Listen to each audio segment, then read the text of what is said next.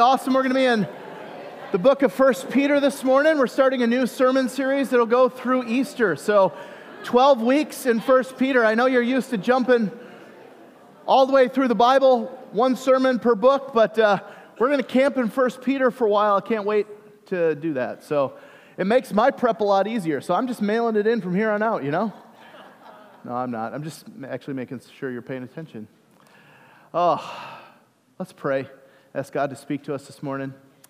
God, thank you for this morning. Thank you for a chance to open up your word. God, everyone here needs to hear, not from me, but from you. And so would you do that through the power of your Spirit? Open our minds and our hearts and our lives to understand your word, to love your word, to believe your word, and to live in light of it. And so, God, would you speak through me or in spite of me, but would you speak? Pray in Jesus' name. Amen. You ever wondered why, for some people, a moment of adversity becomes the point where everything unravels, but for others it becomes like the rallying cry and the point of turnaround, like you lost a job, and for some they lose all semblance of hope and spiral out of control, like things get nuts in a hurry.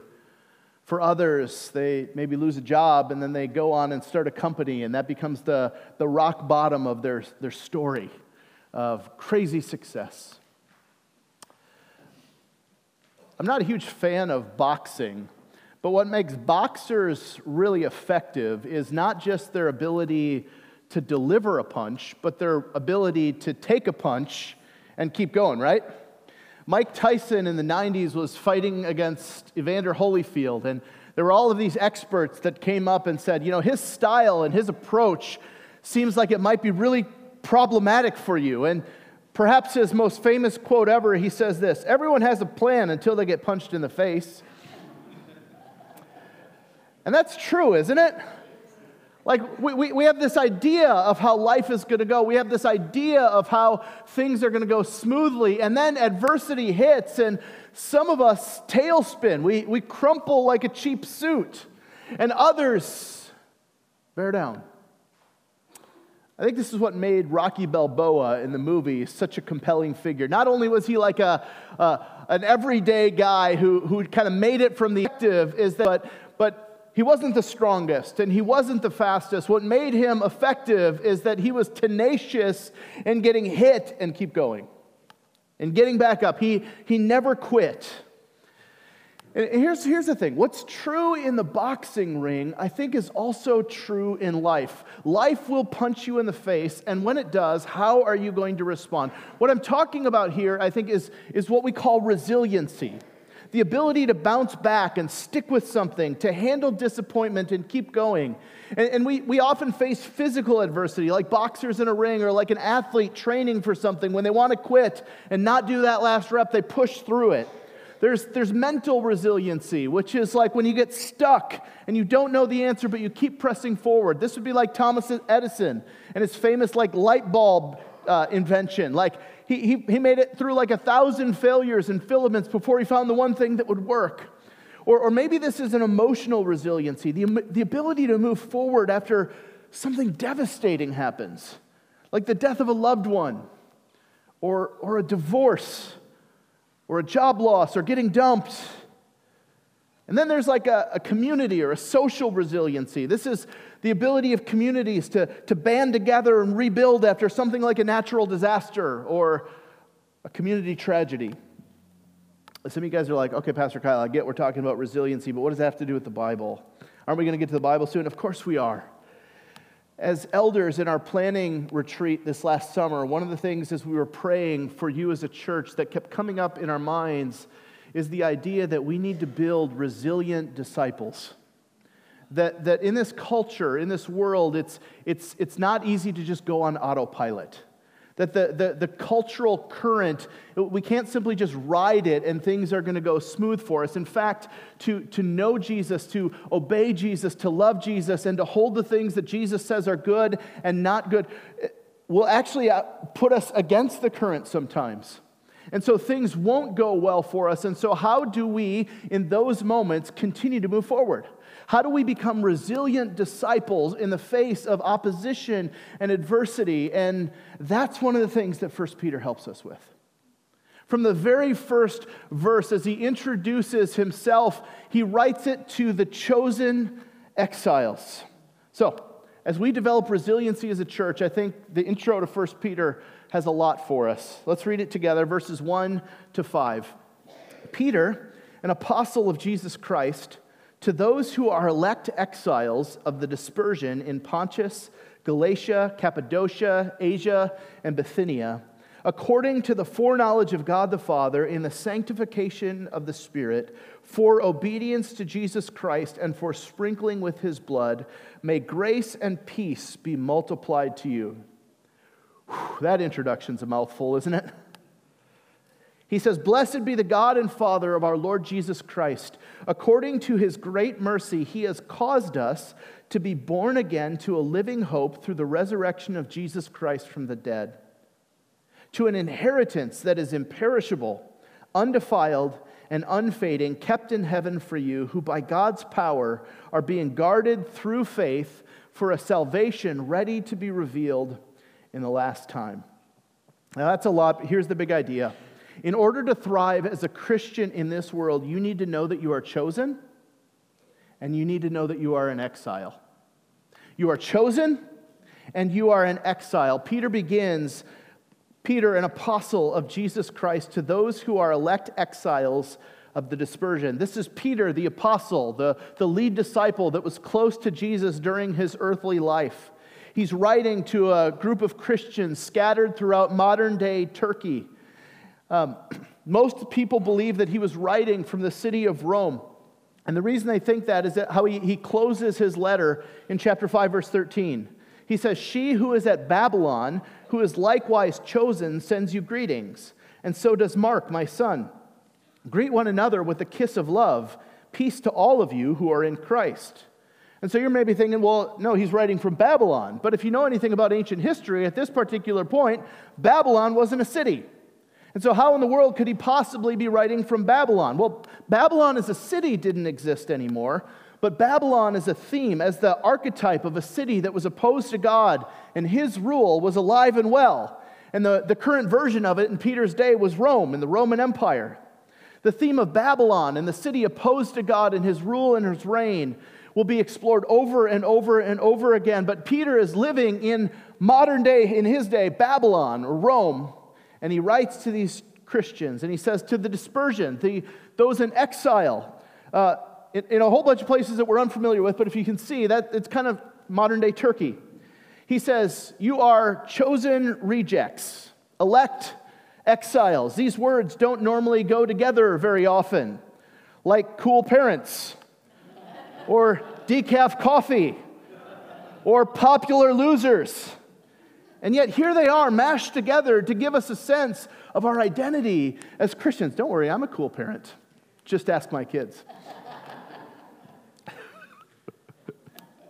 What we see in 1 Peter is that in order to thrive as a Christian in this world, we need to know that we are chosen by God for a crazy awesome inheritance, and that we are in exile. This world is not our home. We will be rejected here. It won't always feel like home and be comfortable. He's the developing resiliency for life today. So, I want you to say this with me. Say, "Pastor Kyle, I am chosen."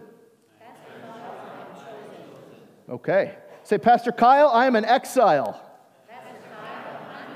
And some of you guys are so uncomfortable right now.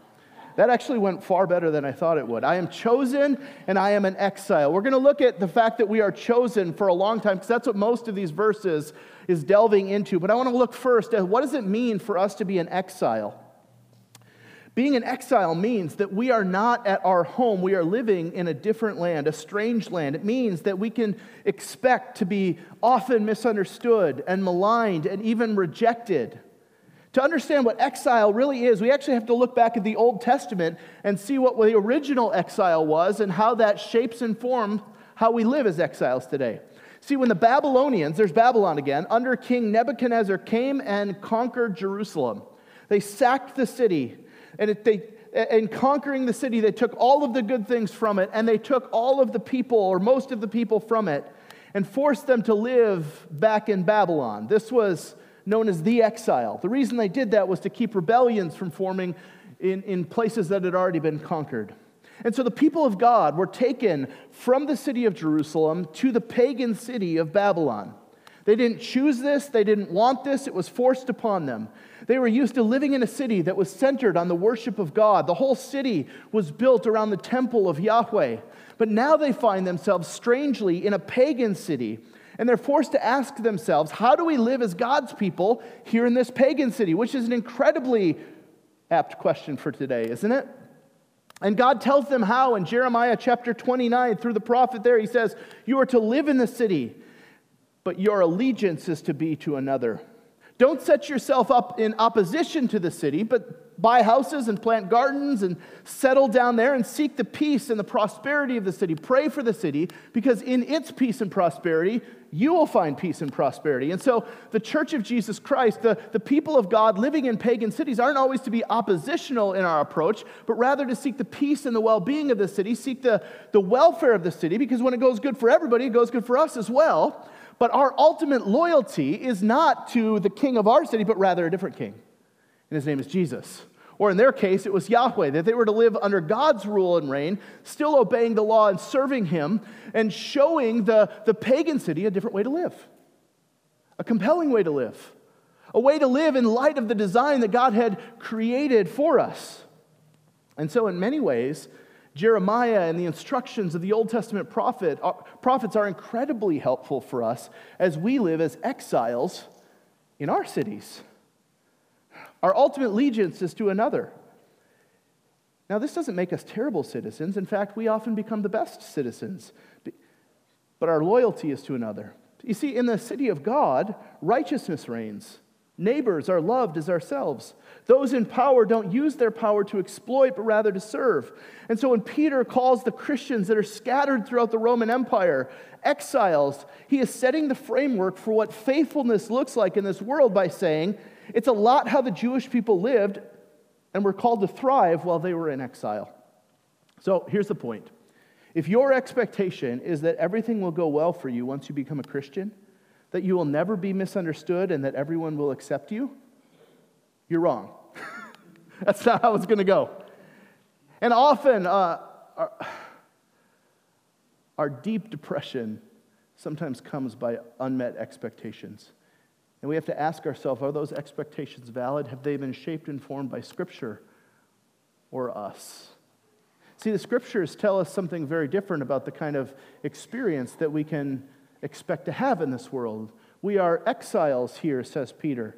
Paul wrote in 2 Timothy chapter 3 to Timothy, indeed, all who desire to live a godly life in Christ Jesus will be persecuted. Jesus himself said in John 15:20, remember the word that I said to you, a servant is not greater than his master. If they persecuted me, they will persecute you also. And so, if we are to thrive in our modern day Babylon, if we are to thrive in this world, we need to remember that it isn't our home. Our citizenship is in heaven, and our heart belongs to King Jesus. We're exiles here. But if we only understand that we're exiles, we're going to get pretty discouraged. We're also chosen, picked by God. Look at verse 2 with me. To the chosen exiles, he writes, according to the foreknowledge of God the Father, in the sanctification of the Spirit, for obedience to Jesus Christ, and for sprinkling with his blood, may grace and peace be multiplied to you. The phrase according to here that begins verse 2 actually is modifying the subject, which is chosen exiles, chosen rejects. We are chosen according to three things. Notice the Trinity popping up here. First, the foreknowledge of God the Father. He knew about us and chose us. Second, in the sanctification of the Holy Spirit or the Spirit. And third, for obedience to Jesus and for sprinkling or cleansing, chose you. And that is a comforting thought, isn't it? He picked you. Imagine yourself out at recess and you're playing kickball again. Some of you guys get a pit in your stomach just thinking about it. And there are two captains, and they begin to choose teams. And the reason some of you have a pit in your stomach at this moment is because you are used to being picked last. You weren't very good at kicking a ball or running very fast or anything like that, and so all of your classmates would be chosen, and then at the end they'd be like, I guess you get them. But imagine, in God's eyes, this reality. He knows everything about you. The good, the bad, the ugly. And when his chance comes for first pick, he says, I want you. You're on my team. Not because you're awesome, but because he is, and he makes you lovely. You are foreknown and chosen by God the Father. It's incredible to me how many Christians live their life feeling like they are merely tolerated by God.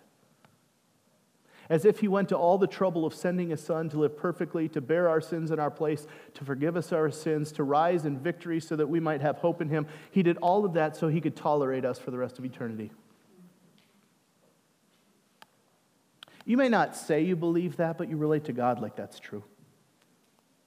As if you're an afterthought, as if he has to hold his nose to say welcome. God chose you. If you are a Christian, God picked you, and he opened your eyes.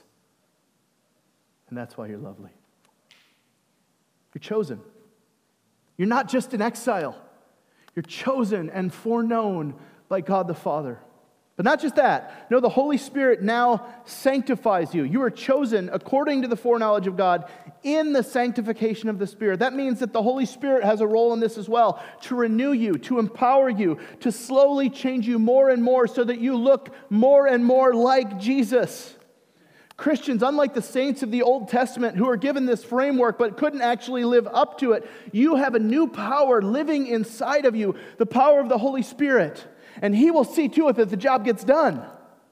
He will empower you for the work of sanctification, which is the continual process of God making you holy and into the image of Jesus. And he does this for obedience to Jesus. He empowers you so that you can obey Jesus.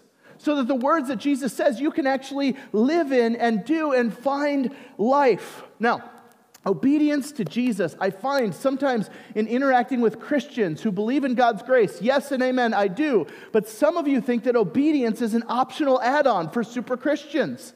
It's not. It's what you're expected to do. It's what you're called to do. It's what you're empowered by the Holy Spirit of God to do. That you can actually obey God now in Jesus. You won't do it perfectly, but you can actually have the primary tenor and character of your life being shaped by the kingdom of God rather than your old way of life. It's one of the reasons why the Spirit has been given to you, so that you can succeed in that for obedience to Jesus. Now, as you obey Jesus, it will be more and more one of the reasons why you feel like an exile. One of the things that we do as a church is we have a preaching team, meaning that we preach in all of our services in Lincoln Park and Chester Park and Superior live. They each have their own pastors, but sometimes we have a team of people that preach us, and so we study together and we collaborate and we try to help each other like say things in a certain way. And one of the blessings of that is that sometimes you get feedback on your sermons before you preach them. And Zach Williams had some really helpful feedback for me this week, and he wrote this. I just wanted to say it in his words because I thought it was really insightful. He said, "Our exile within the culture we exist in will largely be due to our obedience to Christ. There will be minimal abstract exiling that occurs just due to our mental assent to the gospel. If our life looks the same as the world, we will avoid that exile feeling. Our pain and disappointment with this life due to our status as exile will be from our obedience to Christ, a different way of living, our verbalization of our belief about things like sin, afterlife, and salvation. Exile in this way is specific to the Christian experience, not just a general suffering as a symptom of living in a fallen world as a human. I think that's an important distinction to make." End quote. We are to live as chosen exiles. You've been chosen by the Father, empowered by the Holy Spirit for obedience to Jesus and washed in his blood. Now, if you think that's awesome, just wait until we see what we're chosen to in verses 3 to 5. But before that, I just want to look at this customary greeting that he says at the end of verse 2. "May grace and peace be multiplied to you. Grace and peace are often the typical greeting that we see in almost all of the letters. But what does it mean? It means that may God's grace, his unmerited favor, be multiplied in your life more and more so that you see it not just as a theological reality of forgiveness of sins, but rather an empowering presence of God that fuels your life. May God's grace be multiplied to you, and may God's peace be multiplied in your life, that your life might be characterized by shalom, his perfect rightness and peace, not just the absence of conflict, but a sense of God's nearness, even in the midst of the storm. Okay, so we are chosen exiles. What does that mean? What have we been chosen to, or what have we been chosen for? Verse 3, blessed be the God and Father of our Lord Jesus Christ. According to his great mercy, he has caused us to be born again to a living hope through the resurrection of Jesus Christ from the dead. You're starting to see why we only do 5 verses at a time, right? To an inheritance that is imperishable, undefiled, and unfading, kept in heaven for you, who by God's power are being guarded through faith for a salvation ready to be revealed in the last time. We have been chosen by God's mercy to be born again and given a crazy awesome inheritance. That's my paraphrase. Crazy awesome inheritance. Let's just back it up and look at these phrases. According to his mercy, he has caused us. Notice the tense of the verbs there, the action. Who is doing the action? It's in the passive voice. It's not us. It means that in the work of salvation, God is doing all the work. He's doing it. He has caused us to be born again by his mercy to a living hope through the resurrection of Jesus. Now that's a lot, so let's slow down. God does the work that causes us to be born again. Now, the word born again sometimes makes people a little uncomfortable, but it's actually the language of the Bible. Jesus, as he was interacting with Nicodemus and talking about the kingdom of God and salvation, used this analogy. He's like, it's like being born again. And you can see the interaction in John chapter 3 if you're interested in that. It's such a different way of experiencing life that it's like being born all over again. For those who are Christians who have been born again in the power of the Spirit, you get this. I once was like this, but I'm not like that any longer. I've been born again. This life that I live now is different. It's a new kind of life. I used to desire this, but now I ultimately want to desire God. We are born again, it says, to a living hope. Being a Christian means that we are filled not primarily with despair or grit, but hope. Hope. Guys, this truth that we live in hope creates resiliency in us. It helps us understand that the world won't always be this bad. At some point it will get better. Maybe not in this life, but eventually God will make all things new. And what is this hope rooted in? Look, it's the resurrection, and more specifically, the resurrection of Jesus. A historical fact that provides the grounds for this hope, so there's not just pie in the sky dreaming. See, as a church, we often rightly focus in on the cross of Jesus. It's what provides the grounds for our atonement and our forgiveness before God. It's what reconciles us with him. But what gives us hope is not the cross, it's actually the resurrection. The certainty and the power of Jesus' resurrection. When he came out of that tomb, he secured with it our hope and, what we'll see, our inheritance. It becomes the grounds for our second birth. Born to raise the sons of earth. Born to give them second birth. Hark the herald angels sing. That'll be my last Christmas carol reference of the year. But do you see why it's such good news? Jesus' resurrection provides the ground for our hope. But what is our hope? Verse 4 tells us. A crazy awesome inheritance. To an inheritance that is imperishable, undefiled, and unfading, kept in heaven for you, who by God's power are being guarded through faith for a salvation ready to be revealed in the last time. Getting so excited, I need some water here. We are all trust fund kids in Christ. An inheritance is what is often given to children when they die. It is by rights theirs, but it is secured fully and completely by the work of another, usually their parents. But what is our inheritance as Christians? What has Jesus' resurrection secured for us? It's actually his inheritance. Life with God in heaven on a renewed earth. It's his inheritance, this world, and it's described for us in three ways: imperishable, undefiled, unfading. Imperishable means that it cannot be destroyed. It is secure. Undefiled means it cannot be ruined or messed up or defiled or dirtied. Unfading means it never gets worse. The joy won't fade or become less, but it actually delivers on all of our longings. There's no diminishing returns on this inheritance. You know what I mean by diminishing returns, right? Like when you buy that new boat, and 2 weeks later it's not new anymore. Or maybe in dating, let me tell you, the first time that I held Liz's hands was like electricity jolting through my body.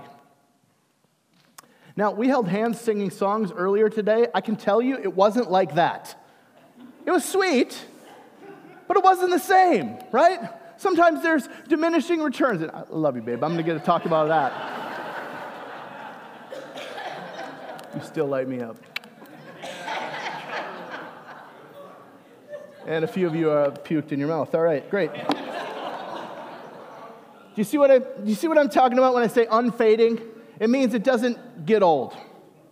It's new and fresh every morning. That's what our inheritance is like. Like a trust fund kid, we receive an inheritance that was secured by the hard work of another. His name is Jesus.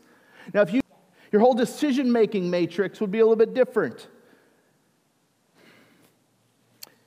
And our inheritance in Christ makes that pale in comparison. That's the great hope that we have. That's the longing that should fuel our grit today. We are chosen for a crazy, awesome inheritance. And not only that, but we're told that it is being kept in heaven for us. And we are being guarded by God's power until that day of salvation. Christian, do you know who you are? You are chosen. You are in Christ. You are in exile. You're not just tolerated by God, but chosen by the Father to receive a crazy, often awesome inheritance that will never spoil or perish or fade. You are being kept and sanctified by the power of God's Holy Spirit. You have been washed and cleansed by the precious blood of Jesus Christ. You have been secured by his resurrection. So now the life that you live is a different kind of life. It's like being born all over again, living a life that is fixed on that future day and filled with hope. But in the meantime, you're also in exile. You're not home yet. And it is through many trials and sufferings that you will enter the kingdom of God. The path is fraught with danger and persecution and opposition galore. You will be maligned. It will cost you to follow Jesus, but it will be so worth it. So don't be surprised when you're treated like an exile. Don't be surprised when life is hard. Don't expect to never face opposition or hardship, but suffer well in hope. You are chosen, and you are in exile. Two realities. This morning we began by talking about resiliency, and I think understanding those two realities helps us to endure in hope. And so you can expect that today, if you are in Christ, you are loved by God. He has shown you the full extent of his love in his Son, sent to live for you, die for you, and rise again for you, to secure for you an inheritance that's amazing. And understanding that, you live differently. Expectation 2, you can expect to be disappointed in this life. Plan for it. It will happen. It will not go the way that you expect. You will get punched in the face, literally or metaphorically. Plan on some disappointment. And opposition and disappointment does not mean that God doesn't love you or care about you. He has already clearly demonstrated that, hasn't he?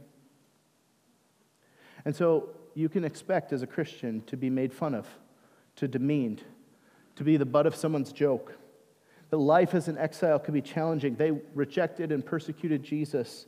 They'll get us as well. You may be passed over for a promotion that you deserve. You may be silenced on your sports team for holding a dissenting view about something. You may not be invited into the friend group that you thought you wanted to be part of.